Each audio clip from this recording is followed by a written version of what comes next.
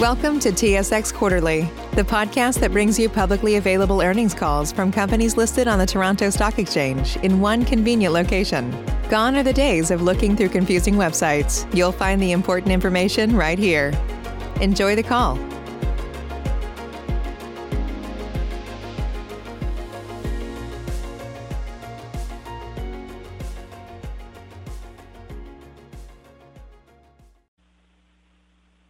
Good morning. My name is Cindy, and I will be your conference operator today. At this time, I would like to welcome everyone to the First Quantum Minerals second quarter earnings results conference call. All lines have been placed on mute to prevent any background noise. After the speaker's remarks, there will be a question and answer session.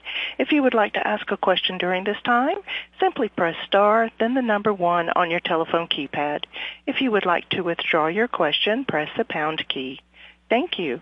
Mr. Clive Newell, President and Director of First Quantum Minerals, you may begin your conference. Thank you, operator, and thanks everyone for joining us today. Joining me on the call today are Philip Pascall, Chairman and CEO, Hannes Meyer, CFO, Tristan Pascall, Director, Strategy, Juliet Wall, General Manager, Finance, and Simon McLean, Group Reporting Controller, and Rudy Badenhorst, Director of Operations, Zambia. As usual, before we proceed, I will draw your attention to the fact that over the course of this conference call, we'll be making several forward-looking statements, and as such, I encourage you to read the cautionary note that accompanies our second quarter MD&A and the related results news release, as well as the risk factors particular to our company, which are detailed in our most recent annual information form and available on our website on SEDAR. A reminder that the presentation which accompanies this conference call is available on our website. So as usual, I'll get us started with some opening remarks, then Tristan will provide an update on Cobre Panama before Hannes' review of the financial results. We will then open the lines to take your questions. Again, there continues to be very little that's usual these days as the pandemic continues. We have seen some easing of restrictions related to COVID in a few jurisdictions, but in others, new or tougher restrictions are being put in place. For this call, this is now the second time that the majority of the participants are dialing in from home, but we are hopeful that over the next few weeks, some kind of normalcy will resume as more offices open. At the start of the quarter, globally, governments were beginning to deal with COVID-19 as its serious impacts were being better understood. Similarly, we had put in place various protocols and measures to protect our employees and communities, but otherwise our operations continue to operate fairly normally. In early April, as you know, a suspension of labor in Panama resulted in Cobre Panama being placed on preservation and safe maintenance, which impacted production significantly. However, as recently announced in early July, we were given the go-ahead to resume operations, and we are now back on track to deliver our revised production expectations. Tristan will provide more detail on the activity at Cobre Panama in the quarter and what the plan for resumption and ramp-up entails. Despite the suspension of Cobre Panama, the quarter was really solid, both operation and financially. We delivered a significant improvement in costs and production consistent with the revised guidance. Our C1 costs were at the low end of the guidance range, and our all-in sustaining costs were better than guidance. Kansanshi was steady with improved throughput and recoveries on both mixed and sulfide ore circuits. Sentinel was the star of the quarter. Production was at its highest level since 2018 and costs were at a record low as a result of increased throughput, lower fuel prices and currency depreciation. In May, Ravensthorpe shipped its first nickel as restart and ramp up to full production continues. We had an additional nickel shipment in June, and deliveries are expected to continue monthly for the rest of the year. Although the impact of the pandemic at our operations has been manageable so far and has had a relatively modest impact operationally, I do need to acknowledge the impact the pandemic has had on our workforce, many of whom have been unable to return to their families and homes for extended periods as a result of quarantine requirements, rotation timings, and travel restrictions. On behalf of the entire company, I'd like to thank our people who have made these personal sacrifices and we recognize the significant contribution they continue to make to the success of the business. I would also like to express our sincere condolences to the families and colleagues of the 5 members of our workforce in Panama that perished as a result of COVID-19. The company continues to place top priority on health and safety throughout our operations, and this will continue in future as we focus on measures to prevent the transmission of COVID-19 amongst our workforce and communities. Now I'd like to turn things over to Tristan to provide an update on Cobre Panama. As most of you know, Tristan was GM at Cobre Panama through the construction phase until being appointed Director of Strategy earlier this year. However, he has continued to provide oversight as the operation navigates the current unique environment. So over to you, Tristan. Thanks, Clive, and thank you to everyone who's joining the call. Certainly the second quarter at Cobre Panama was a challenging period, but there were some strong successes along the way, and we're confident in the ramp-up for the remainder of the year. As Clive mentioned, at the beginning of the quarter, during the first week of April, the Ministry of Health of the Republic of Panama ordered the temporary suspension of labour activities on site in response to the COVID-19 pandemic. I'll emphasise that First Quantum acted early in response to the pandemic. When COVID-19 was declared an international public health emergency, the company moved quickly to introduce health and sanitation protocols across all of its sites. By the beginning of April at Cobre Panama, we had already implemented health and sanitation protocols and reduced the personnel on site down to around 2,800. In response to the Ministry of Health resolution, the company placed Cobre Panama on preservation and safe maintenance beginning on the 7th of April in order to ensure the safety and the protection of personnel, the environment, and also the assets. And personnel levels were reduced down to about 800. Clive mentioned the tragic loss of 5 members of our colleagues from Cobre Panama who succumbed to symptoms associated with COVID-19 in April and May. We extend our deepest condolences to their families, and we'd also like to thank the medical staff from the Ministry of Health who treated our people in hospital and those who continue to work on resolving the wider pandemic in the country. We've been working with government on their response to the wider pandemic, and this has included donations of medical equipment, including PPE, testing kits and ICU equipment. And we've been helping to support families in need with food and supplies in our surrounding communities. We've always been committed to giving back to our communities around the mine and providing help and support when we can. In order to sanitize the mine, Cobre Panama implemented a deep disinfection program. We've been working closely with our unions, our suppliers and the local community in this. For example, from the local women's cooperative who've been producing many of the face masks of the site. And we've set a very high standard for COVID-19 protocols on the site. It's a testament to the hard work of each and every employee on the site that we were able to successfully implement these standards. Many of our people work extended rotations throughout the quarter away from their families, and we thank them for their commitment and support. The temporary suspension orders from the Ministry of Health were lifted on 3rd of July, and we announced shortly thereafter the resumption of normal operations. We've implemented already a reopening plan under which we expect operations to ramp up to full production by mid-August. The priority for Cobre Panama continues to be health and safety of the workforce and surrounding communities, and the strict protocols and sanitary vigilance remain in place as the new normal way of working. The reopening plan provides for the safe and sanitary increase in personnel on site from around 800 that were on site during preservation and safe maintenance. At the end of last week, there were around 1,450 personnel on site, and we expect to be at around 1,850 personnel by the end of this week, with another 600 personnel already in preemptive quarantine. Each movement of personnel currently involves 14 days of preemptive quarantine with testing at front and back to ensure no contagion.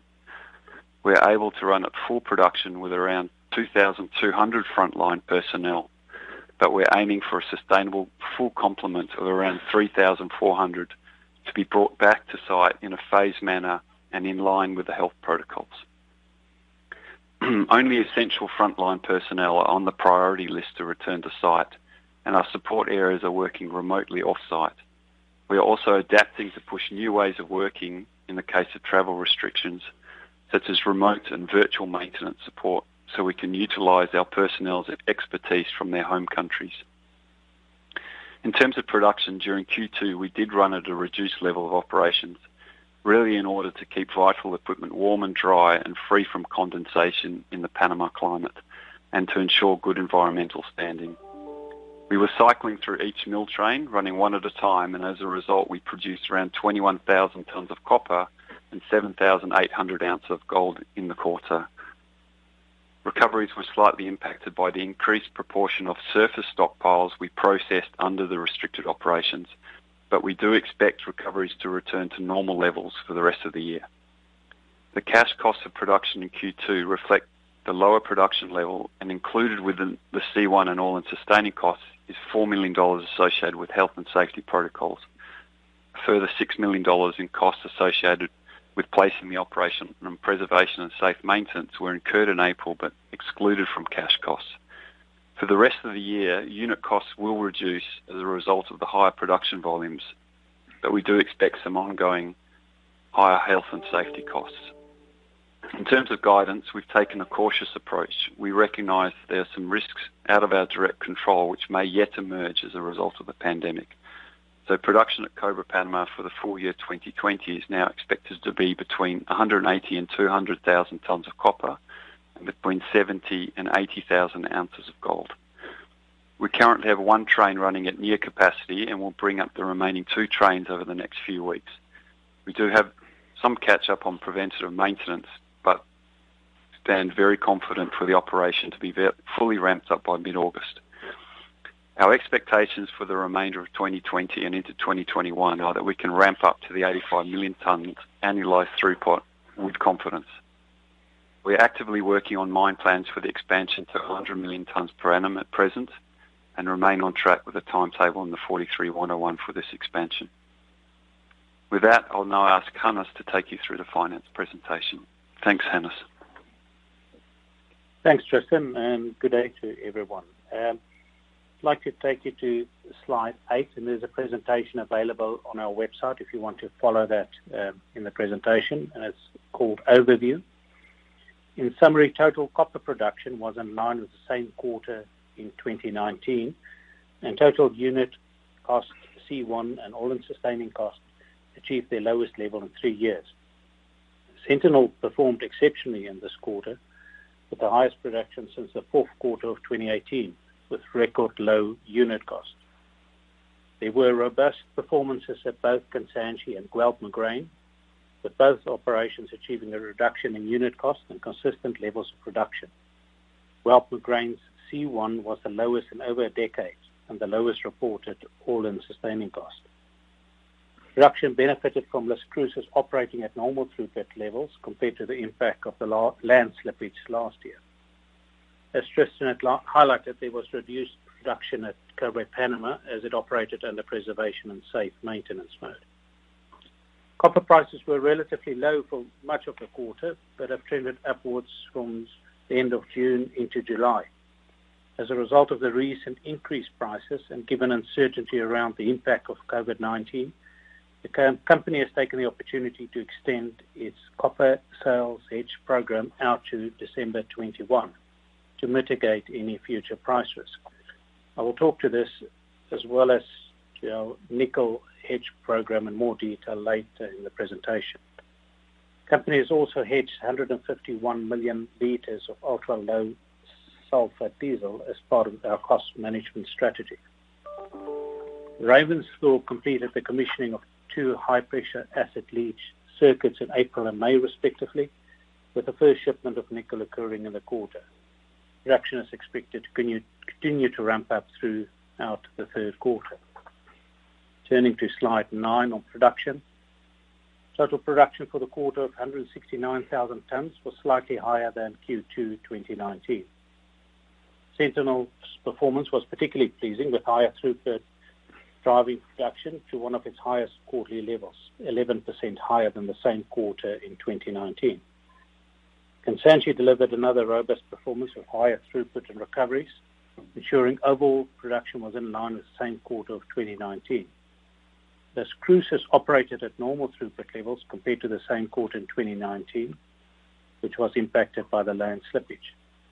Cobre Panama production was lower than planned as a result of preservation and maintenance mode operation. Gold production of 55,000 ounces was lower than the same quarter of 2019, reflecting preservation and safe maintenance at Cobre Panama and planned maintenance at Kansanshi. Turning to the next slide, financial overview. Comparative EBITDA of $352 million in the quarter benefited from favorable movements in the hedge program and foreign exchange, as well as lower costs. There were gains. These gains were offset by 12% lower market copper price, as well as cost in ramping up production at Ravensthorpe. There was a comparative loss of $84 million in the quarter and a comparative loss of 12 cents per share. A net finance expense of $186 million has been recognized, of which a significant portion would previously have been eligible for capitalization in the same period of 2019. But it's now expensed following the declaration of commercial production at Cobre Panama. Net debt was marginally higher than the previous quarter, impacted by timing of sales, preservation and safe maintenance period at Panama, and ramp-up cost at Ravensthorpe. In addition, the phasing of tax payments was relatively high in this quarter. And then going to slide 11, which has got the comparative changes in comparative EBITDA, just depicting that and showing the impact of the metal prices production, but also offset by benefits on the hedging and the ramp-up cost of Ravensthorpe. Going to the next slide, slide 12. Copper unit cash costs, both C1 and all-in sustaining costs for the quarter, were at their lowest level for 3 years. Copper all-in sustaining cost of $1.62 per pound and C1 cash cost was $1.20 per pound for the second quarter of 2020. The 15 cents per pound and 12 cents per pound decrease respectively compared to the same period of 2019. Lower C1 cash cost reflects in particular decreases at Zambia operations due to lower fuel costs, favorable forex, lower maintenance at Kansanshi, and increased production at Sentinel. Sentinel achieved a record low C1 cash cost of $1.36 per pound. Lower C1 cash costs at over a decade at Guelph Moghrein, with lower mining, fuel cost, and higher realized gold prices, and the lowest reported all-in sustaining cost. C1 cash costs include contribution from Cobre Panama of $1.72 per pound, which is higher than planned as it was operating under preservation and maintenance. Lower all-in sustaining costs reflects lower C1 cost combined with lower royalties.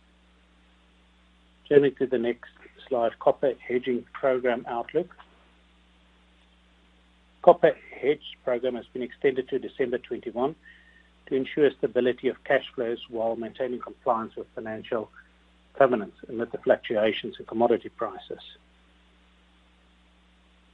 The bar chart presented here shows you the split between swaps and collars at 29 July. The company had unmargined copper forward sale contracts, a little bit more than 210,000 tons, at an average price of $2.71 per pound, outstanding with maturities to December 21. In addition, the company has unmargined zero-cost collar sales contracts for just a bit more than 200,000 tons at a weighted average price of $2.70 per pound at the bottom to $2.94 outstanding with maturities to July 21. Approximately half of the expected copper sales in the next 12 months are hedged at an average floor price of $2.70 per pound. The company also has just under 8,000 tons of unmargined nickel forward sales contract at an average price of $6.76 per pound with maturities to February 21. Turning to the next slide on debt and liquidity profile. The company ended the quarter with $882 million of net unrestricted cash and cash equivalent and was in full compliance with all its financial covenants. Taking into account forecasted operating cash inflows, capital expenditure outflows, and available cash and committed facilities, the The company expects to have sufficient liquidity through the next 12 months to carry out its operating and capital expenditure plans and remain in full compliance with its financial covenants. We continue to take action to manage operational and price risk and also to further strengthen the balance sheet. Turning to the next slide on 2020 guidance, as noted by Tristan, Cobre Panama copper and gold guidance have been reduced following its preservation and maintenance period operation. Production guidance for all other copper operations remains unchanged.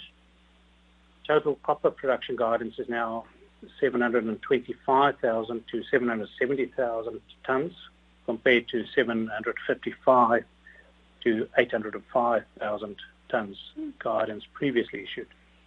Total guidance gold guidance has been reduced to 230 to 250,000 ounces, a 20,000 ounce decrease from previous guidance. Nickel production guidance at Ravensthorpe has been narrowed to 15,000 to 17,000 tonnes. Cash cost guidance has remained unchanged and has not been reduced as COVID-19 does pose some additional risk. However, we have been operating over the past quarter at the lower end of the C1 guidance and slightly below guidance for all-in sustaining costs. Total capital expenditure guidance remains unchanged, but with a change in allocation to reflect essential sustaining expenditure and phasing of expenditure, as well as reduced capitalized stripping at Cobre Panama. Full-year depreciation expense guidance has been reduced by $50 million to reflect reduced Cobre Panama production. Thank you, and I will now hand back over to Clive. Thanks, Hannes. So, operator, can you please open the lines to take questions? As a reminder, if you would like to ask a question, please press *1 on your telephone keypad. And we'll pause for just a moment to compile the Q&A roster.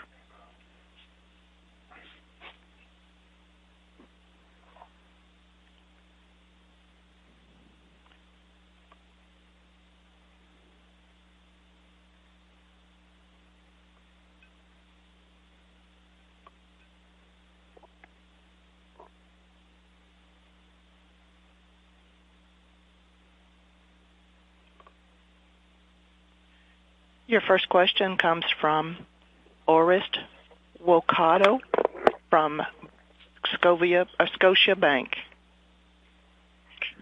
Hi, good morning. Tristan, a couple of questions about Cobre Panama. Just curious, with the ramp-up now and the workforce remobilizing, when do you exactly expect to achieve that 85 million ton throughput rate on a sustainable basis?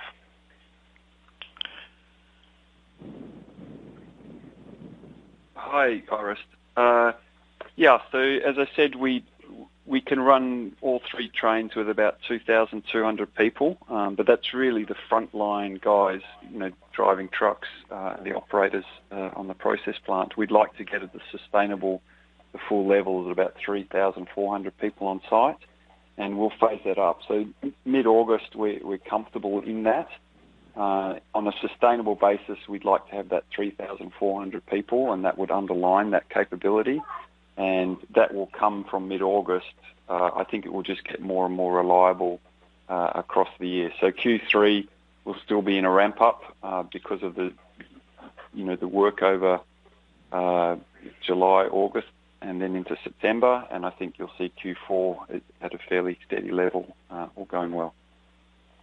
Okay, and given the extended curtailment this year, do you see any risk to the current guidance for 2021 at Cobra, specifically the 310 to 330 KT? Orest, no, we're not changing that guidance at the moment. As in the capital slide, we're looking at discretionary, making sure that every capital dollar that we spend is appropriate, and that includes capitalized stripping. But we're comfortable in that capitalized stripping level in terms of impact for next year. So at the moment, there's no change. Okay, great.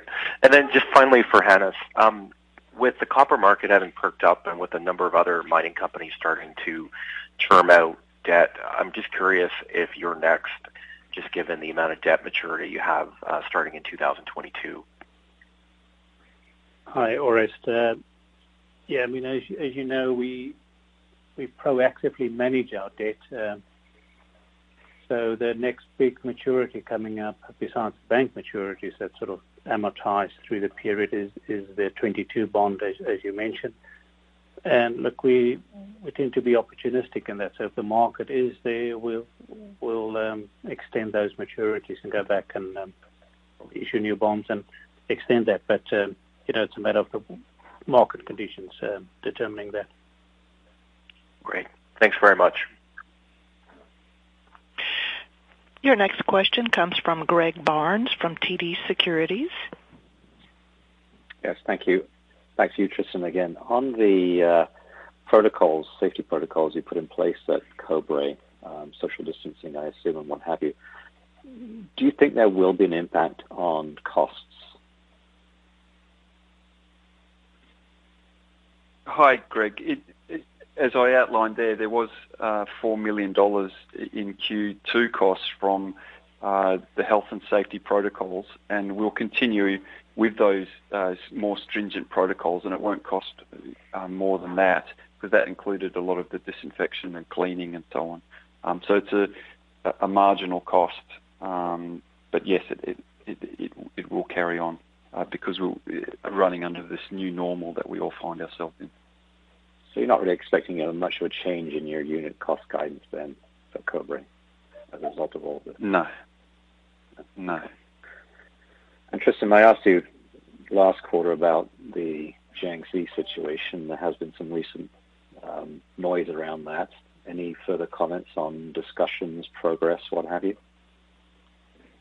It continues in good order. So we regular email, regular communication. The face-to-face communication is difficult at this time, but no other advancements.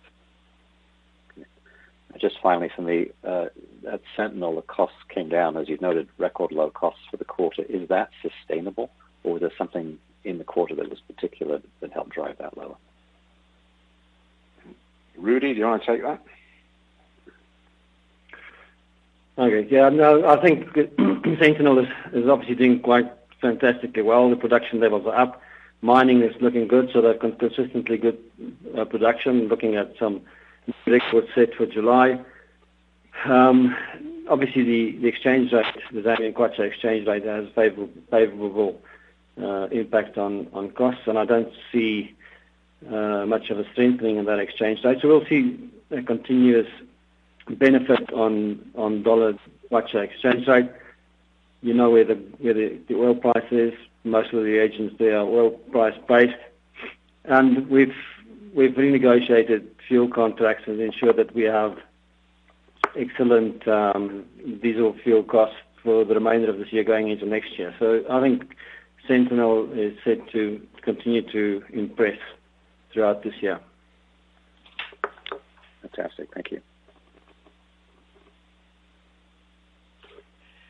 Your next question comes from Matthew Murphy from Barclays. Hi. Just as a follow-up to that one, the Sentinel G&A I noticed was only a penny a pound. I'm not sure. Were there any funnies in that number offsetting G&A?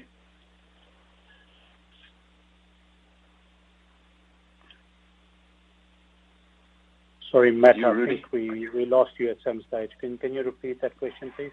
Sure. Yeah, just in the back of your MD&A where you have the Sentinel, you have the cost breakdowns for each operation. For Sentinel, I saw G&A was only a penny a pound, and I was just wondering if there's anything offsetting that, because normally I think it's around 10 cents a pound or around there.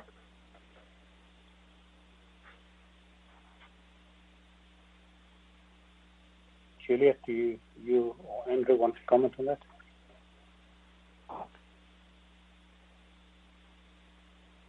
We can follow up if it's too detailed right now. Sure. Let's get back to you later on the call once Juliet has just looked at those numbers. Sure. Okay. Can I just ask about this request for arbitration? Can you make any comments about what led you to make that request and what it pertains to? We're advised by our legal counsel to provide no comments on this issue, so I'm afraid we can't add anything to what is up there, pretty clearly set out in the MD&A. I would like to just confirm that there is no liability associated with that. We've had a number of questions prior to this call, but if you read it properly, there are no liabilities associated with it. Okay. Hi, sorry, I had my mute. Can I just answer this? I had my mute button on. Sorry. Just going back to the G&A, it's a reclassification of VAT non-deductibles in Q1, so it's just being transferred into mining and processing lines. So it's just a reallocation, so there's no sort of funnies going on there. Got it. Okay, thanks, Juliette. And so that I understand. Just back to the arbitration question, I understand you can't make any comment. I'm just wondering, is the action something that the government of Zambia might have expected, or would you have given them some warning that you were going to take that action before you did it? I think no comment is best. Okay. Thank you. Your next question comes from Matthew Fields with Bank of America. Hey, everyone. I just want to follow up on, I think, Orest's question from the beginning about sort of actively terming out your maturities. The first kind of term loan amortization came this quarter, and you got another one in the back half of the year. Is the expectation that term loan amort will be handled with free cash flow generation and cash on hand, or would you rather kind of be more active in sort of doing some bond issues to clear out revolver and then clear out term loan amort? Matt, the plan is to pay it from proceeds of operations and cash available. But I mean, we've got that option as well available. If the bond market is supportive, then we can always go there and look at terming out some of that through access to the bonds. Okay. And then second, your CapEx is trending well below the 675 guidance. I think 300 for the first half. Is there risk to the downside on that full year number if you can sort of find savings throughout the year? Should we sort of err to the lower side of that 675 number? Or are there big chunks of things happening in the second half that will sort of balance that out?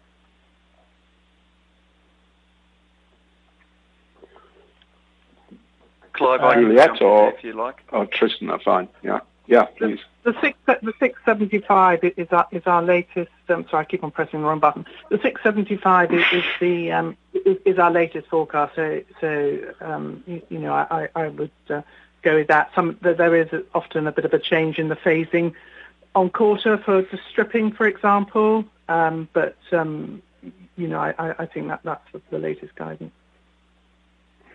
Okay, thanks very much. That's it for me. Your next question comes from Oscar Cabrera from CIBC. Thank you, operator, and good morning, evening, everyone. If I may, just tagging on to Matt's question on CapEx. The reduction this year in stripping is clear from Cobre Panama, but could you perhaps comment on the increase in sustaining in other CapEx, $50 million, where that came from or where is it going? And how do we think about sustaining CapEx for 21 and 22 as guided previously? Yes, hi there. We've the latest guidance on sustaining CapEx is $220 million for the year. I think that we originally started with a guidance of 250 in February, and that went down to 200. But there's an extra 20 million in the Zambian operations for essential sustaining spend on equipment and mine fleet. So that's part of the 20. The other 30 million is for non-sustaining spend in Panama, including on the TMF. So some expansion discretionary capex and small projects. So it's a phasing. It's a phasing largely of that spend. And in terms of, sorry, what was the follow-on question? Was that in terms of capex, sustaining capex for next year? I would still stick with the guidance that we gave, which I think was around about 250 probably. Right. Thank you. And then just wondering if you have heard anything else, or you have any updates on the Law 9 discussion with different entities at the government of Panama. Tristan? Yeah. Hi, Oscar. Look, it's been difficult in this phase to have the face-to-face discussions which are necessary there. The constructive dialogue was ongoing, but at this stage, with the situation in Panama and more broadly travel and so on,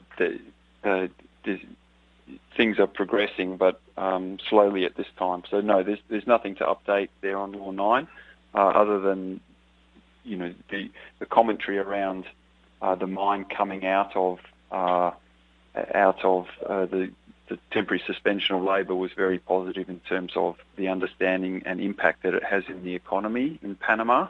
And we did meet with people during the quarter, the Minister of Finance and so on. And there's a good understanding of the placement of the mine in the economic outlook in Panama. Right. Thanks, Kristen, and hopefully that goodwill carries on. Then lastly, on Zambia, with the changes to the export tax and the VAT, so there was about $50 million in offset that you got from the VAT. Can we expect anything more things like that for the balance of the year? And has the government indicated how long they plan to maintain this or eliminate the export tax on precious metals? Hannes, do you want to take that? Yeah. I mean, the export tax on precious, so that's removed. So I mean, I don't think that's there's a plan for that to come back soon. I think on the VAT, it's sort of a continuous process where some months we get offsets, and look, we've had these offsets now in the quarter, and then sometimes it's less so. So there's no indication, but that's been the practice, is that you get some of it back in certain months, and other months you don't. Okay, so in terms of an effective tax rate, Hannes, what should we be thinking about? Julie, I think you've got the effective tax rate calc there.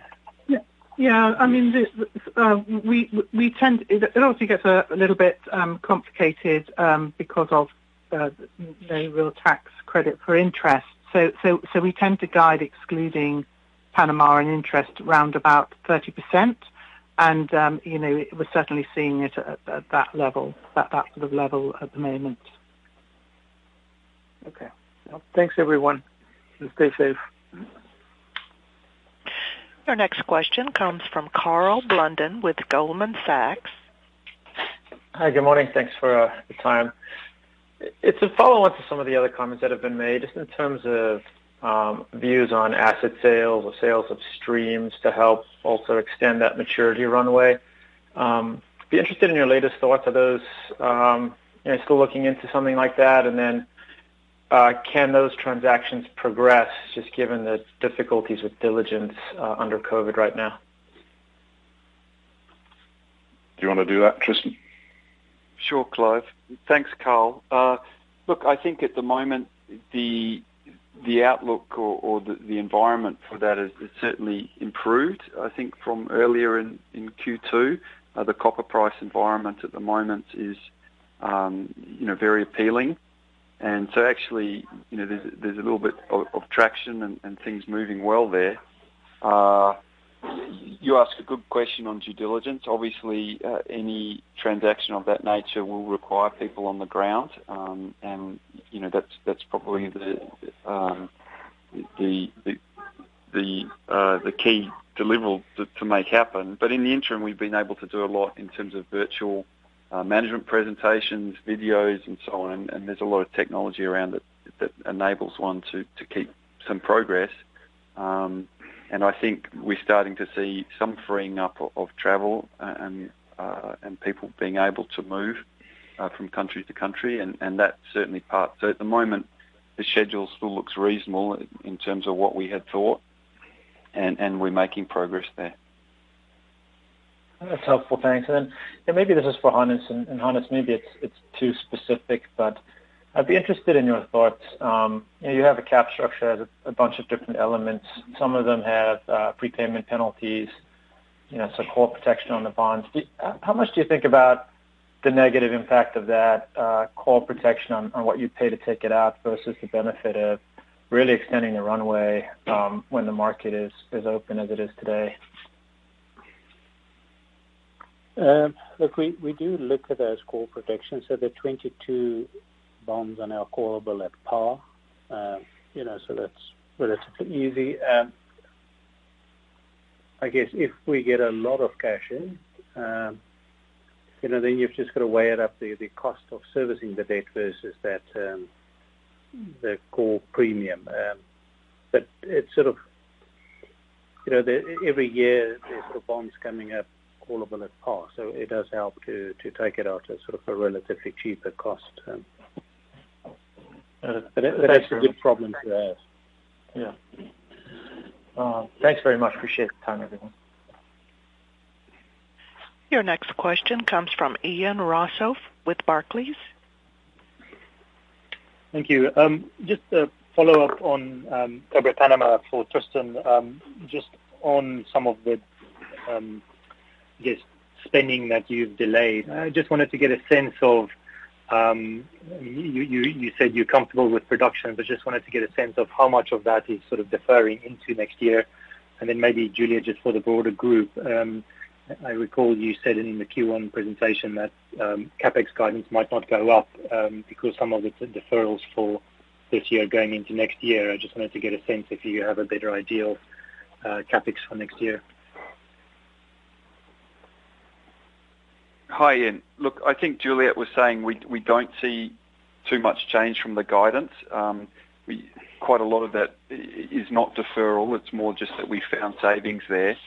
So at Cobre Panama, I think, the one area where CapEx, or the main component of CapEx looking forward is 100 million tonne per annum expansion. And, we had envisaged some capital in the second half of the year, and we'd still like to make progress on that. We'll see how that goes in terms of permitting, ready to start that work.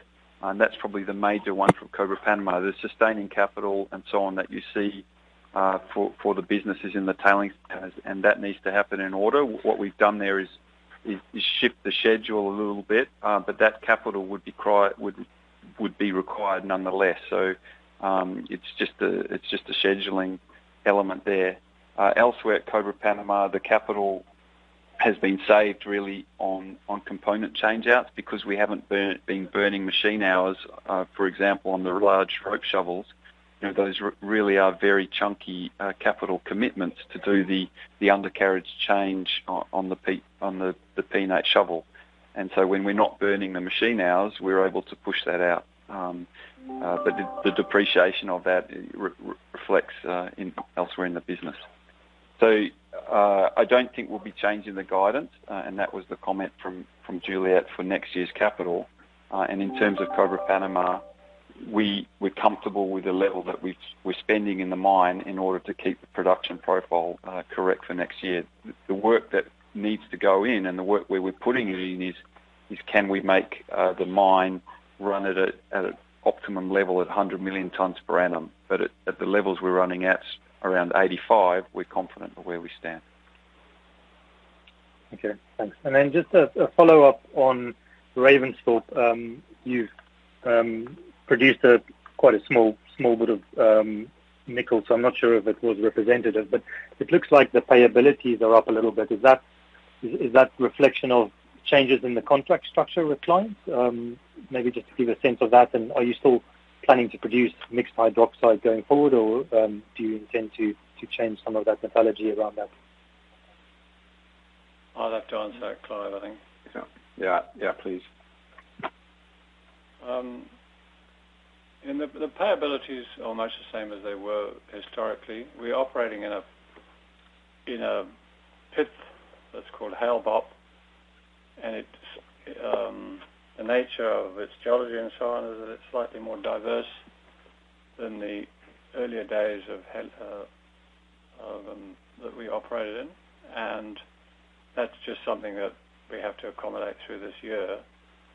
There's a capital project that's underway that takes us to Shoemaker Levee by the end of the first quarter next year, 2021, and that's a much larger and that's a long-term resource with much easier diversity of geology and therefore beneficiation and slightly higher grades. So, and that's really what you see in the projections is the rest of this year in Hale-Bopp, and then sometime early next year moving into Shoemaker Levee. And that project is well in hand, and it'll carry on for the next 6 to 9 months. Okay, but is with the demand in I guess nickel hydroxides or intermediate products increasing, is there an opportunity to improve payabilities and sort of pricing structures for the product? We've done a detailed study on producing a nickel sulfate that's pretty pure and a cobalt sulfate that's pretty pure, and we will not commit to doing that until we're in Shoemaker Levee and producing at full output. And as you know, as one of the initiatives, we've had people to look at taking a stake in Ravensthorpe. So we're mindful of what suits the various parties most. In other words, whether they'd rather have it as mixed hydroxide and handle it themselves in some way as part of that arrangement, or would they prefer it if it's upgraded? And that will get determined, obviously, in the light of the outcomes of that exercise. Make sense to you? Yeah, that's useful. Thank you. That's all from me. Thank you. Your next question comes from Jatinder Goel from Exane BNP Paribas. Hi, good morning. Just one question on CapEx. Looking at 21 and 22, out of 850, we've got 250 stripping, and you mentioned 250 on sustaining. So out of the remaining 350, how much is allocated to Latin America for each of these years? And does COVID-19 change any of those thinkings on spending into both Taca Taca and Haquira at this stage, based on the level of disruptions you might have seen and anything that might have changed in your mindset on how to deploy capital for next couple of years? Thank you.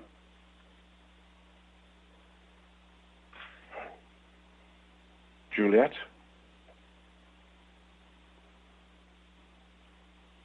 Are you still on mute? Yes, sorry. In terms of allocation of CapEx for Panama, of the 850, there would be about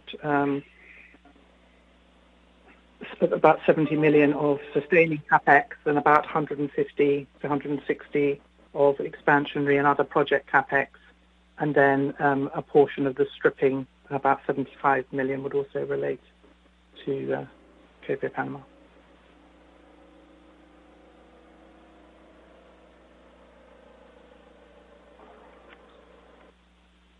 So just to be clear, how much is allocated to Latin America, Peru, and Argentina in that 350 other capex for 21 and 22? And if we have much flexibility? There wasn't much for Taca Taca, so there wasn't much capital in for Argentina. We had some capital in for Peru.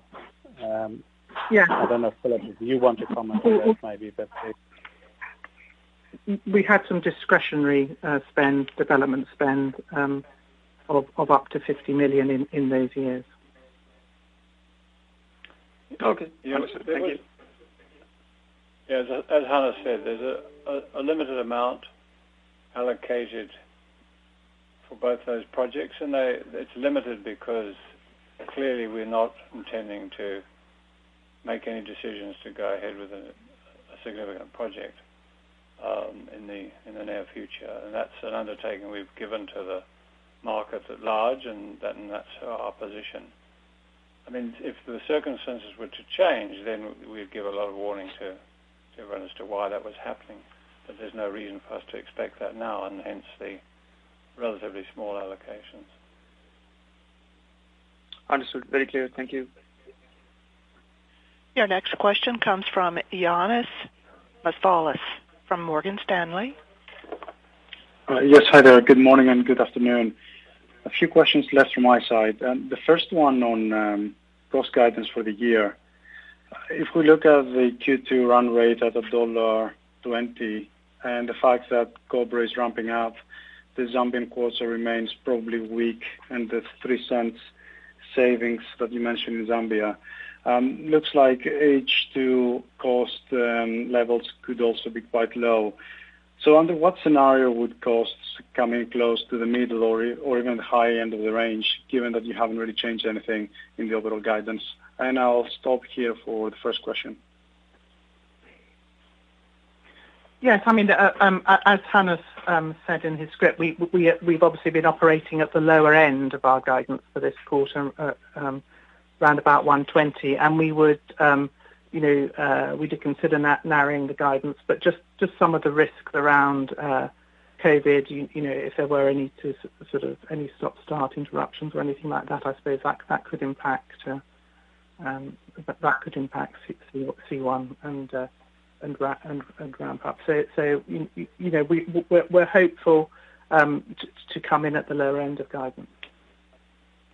Understood. Yeah, and then Clive, I'd answer that. Ioannis,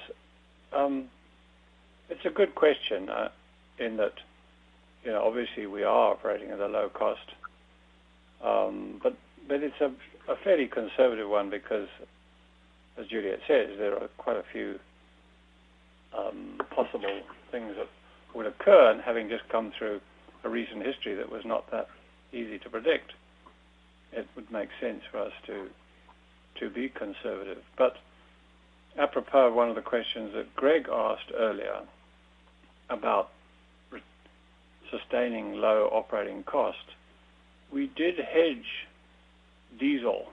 And it's not called diesel, it's called heating oil. That's New York heating oil. It's an index, and we hedged about 50% of our total use for the next 12 months, right through 2021, at a time when, to give you a guide, because that's the only way to make sense of the figures, the oil price was $24 a barrel, which of course has moved from. You don't get it for $24 a barrel because it's in contango as the years go up. But that already looks like it was for virtually every month going forward, we would look pretty good, and therefore we can retain low operating costs. And diesel energy, a significant part of the saving, because that index not just relates to the fuel that we use in trucks and the like, but also to things like explosives. So we have tried to make sure that we could retain those lower earnings, but the higher side of it, as you point out, is more a function of disruption in production for some reason that should obviously push that up. Understood. That's clear. Thank you. And maybe a second question on the Cobre Panama production guidance. So if I take the low end, the 180,000 tons, and assume Q4 is back to normal, that suggests that you make no real progress on volume growth in Q3 relative to Q2. Given that you are already ramping up and assuming you get to the full run rate by mid-August, again, wouldn't that 180 look very conservative from that ramp-up point of view? Yeah, hi, Ioannis. Look, that's a reasonable perspective. It's just, the vagaries of bringing labour in and out of the site is really what that caution is about. I can paint a scenario for you where we ramp up in very orderly fashion, but right now the virus in Panama, it looks like it spiked and reached its maximum, but that would be very early to say that in a definitive fashion. So we're just aware that there's a large body of contagion in the country, and so we need to be checking people very carefully as they come through. And potentially, if you had a group come through and there was co-transmission, then we would delay that group of people coming in. So it's that kind of thing that would knock you back. But otherwise, yes, in an orderly in terms of if everything ran like clockwork, then I think yes, we would definitely be pushing those numbers. Understood. And just a last question from me again on capex. Just trying to figure out, thinking about the guidance for next year, how much of that reiteration of the 2021 capex guidance reflects the FX gains, particularly in Zambia? Because just reading through the script, it looks like you have pushed out some of the 2020 capex items into next year. So I'm trying to figure out how much offset you get through either FX or just overall capex savings. Yannis, I think, in terms of capex, we go for capex guidance for the outer years early in the year. So we'll have some savings, there's some rollovers, but I don't want to comment in detail on next year's capex. I mean, we should be ballpark the same sort of number, but I don't want to.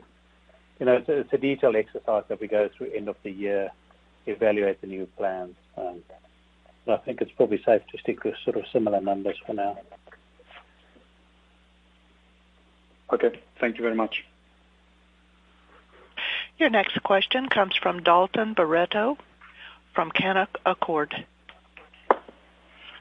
Hi, good morning, and thank you.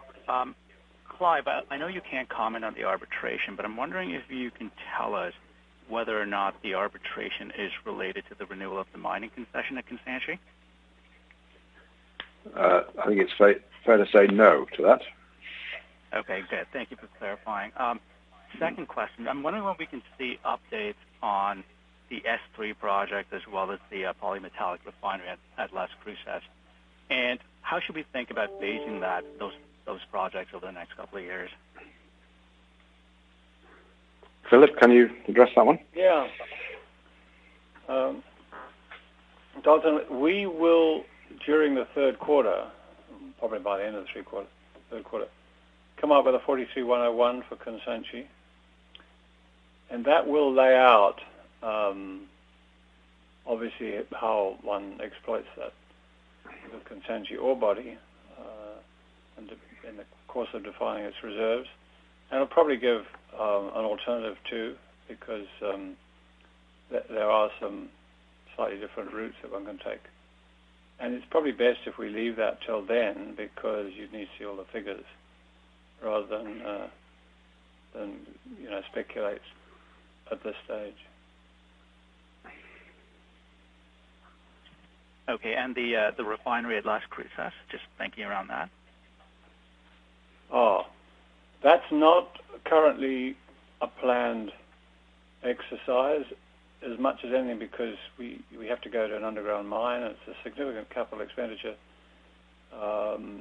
which we've not planned to do unless the market is in a very different position for us. And what I mean by that is, of course, for the next couple of years, our main aim, and your discussions you've just been having with Hannes, are to do with debt reduction and the like.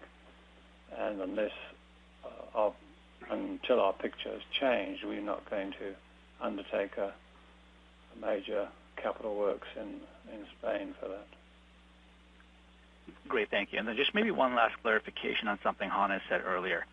So Hannes, did you say that there are no plans for the export tax on precious metals to come back at this time?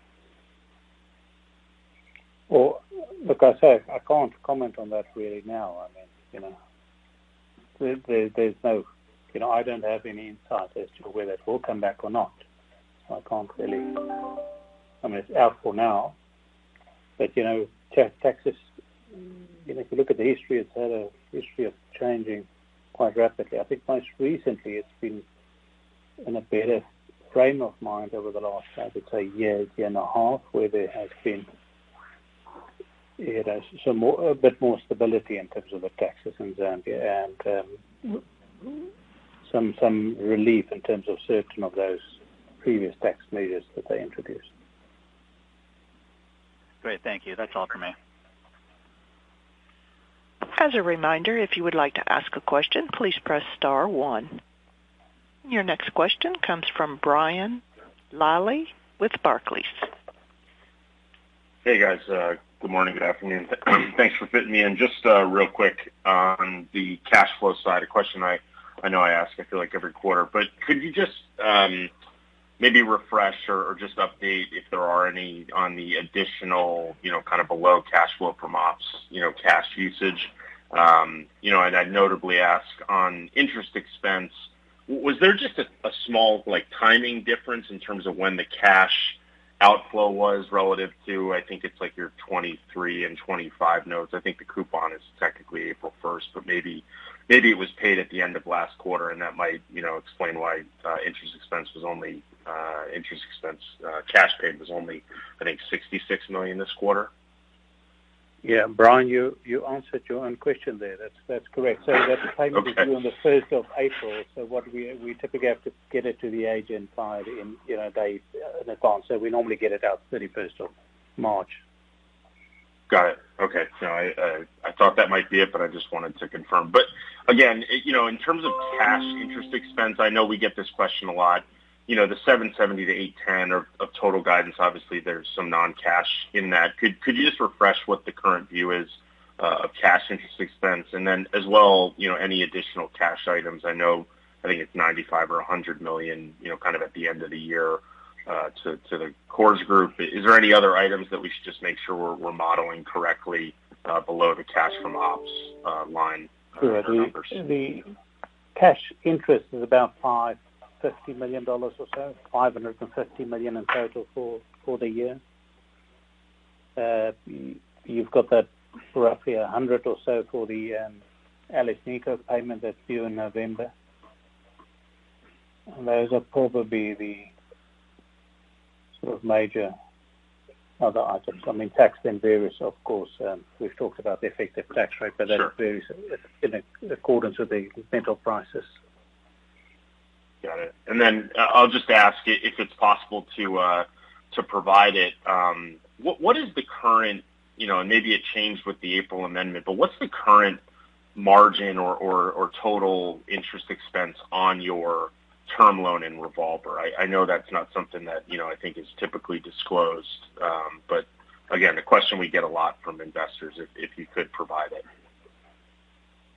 I don't think we've got the margin disclosed. Okay. Yeah, I didn't know if that's something you'd be willing to share, but if it's not something you can disclose, I understand. Okay. Thanks, Hannes. I appreciate it. All right.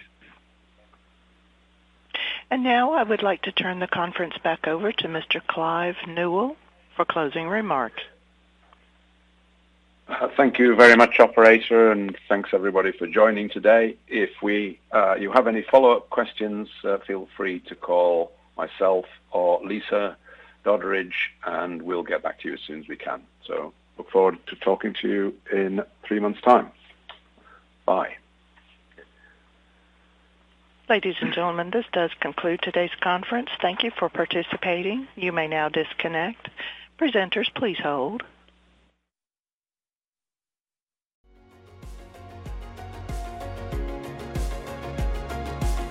Thank you for listening to TSX Quarterly. If you enjoyed the cast, remember to leave a good rating. And remember, for any additional inquiries, please consult the company's investor relations section on their website. See you next time.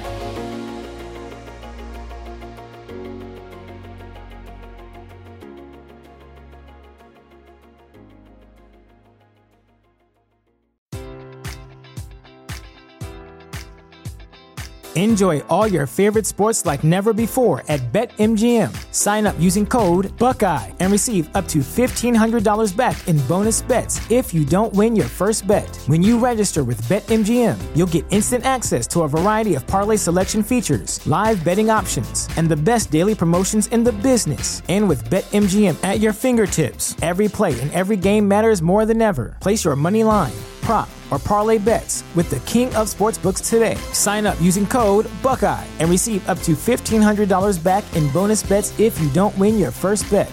BetMGM and GameSense remind you to play responsibly. 21 plus and present in Ohio, subject to eligibility requirements. Rewards are non-withdrawable bonus bets that expire in 7 days. Gambling problem? Call 1-800-GAMBLER. In partnership with MGM Northfield Park.